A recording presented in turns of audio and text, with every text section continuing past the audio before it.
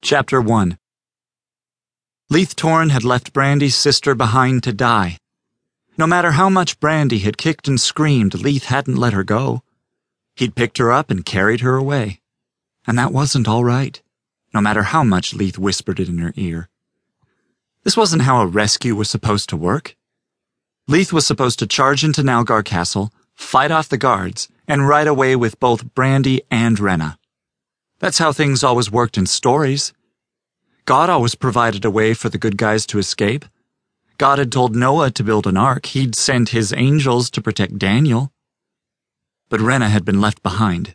Uncle Abel and Aunt Mara had been executed. Brandy curled against Leith's chest. His arms kept her steady as Blizzard loped through the darkness, the dawn breaking in front of them. Why had Leith left Renna behind? Brandy had tried to understand. Really, she had. But surely Leith could have tried harder. He could have done something. But he hadn't, and Renna had been left behind. What would Respin do to her? Would he kill her? Why wouldn't he kill her? After all, it's what he'd planned to do. What if Renna was already dead? No, she couldn't be dead. How long had they been riding? They didn't stop. They didn't sleep. Whenever Leith slowed their pace to let the horses walk, he, Shad, Jamie, and the 4 rescued trainees swung down from their horses and also walked. But Brandy didn't move. Brandy closed her eyes and rested her head on Leith's shoulder. Maybe Leith would think she'd fallen asleep. She couldn't sleep. Her chest ached, her head filled with the sights and sounds of death. She couldn't even cry. Apparently she didn't fool Leith. He hugged her tighter. Just a little further, then we'll stop. She forced herself to nod. The horses needed a rest. She could feel Blizzard's exhaustion in the jagged way his hooves pounded the ground. He'd carried 2 riders for most of the way. She'd ridden with Shad Allister, heir to Walden, for a few miles, and with Jamie Cavendish, Leith's former trainee, but not enough to make up for the long miles Blizzard had run with both her and Leith on his back. Not that she was happy with any of them at the moment.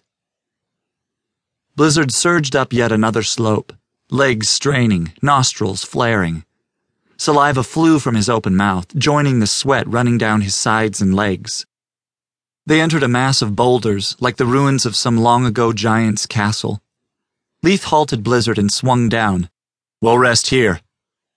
The trainees slid off their horses but remained in a group as if they didn't dare so much as twitch an eyebrow without permission.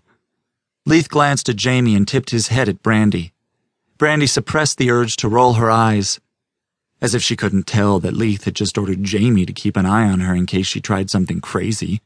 Not that she wasn't thinking about it. Leith and Shad headed toward a large boulder, probably to take a look around. Brandy twined her fingers in Blizzard's mane. Between her legs, his sides heaved. If she knew the way, she'd take up the reins, wheel Blizzard around, and charge back to Nalgar Castle. She couldn't do that to Blizzard. He'd given them his all to get them away. She couldn't ask anything more from him. Besides, she didn't have a plan to rescue Renna.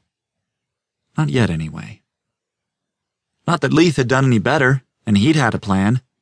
Instead, he'd mucked it all up and left Renna behind where Respin could kill her. As Jamie swung down from his horse Buster, Brandy sighed. She probably should get down too. Blizzard deserved to get a good rub-down. She eased her leg over Blizzard's back and slid to the ground. Her gaze snagged on a rock at the base of one of the boulders. She stiffened. That rock. This place. She'd been here before.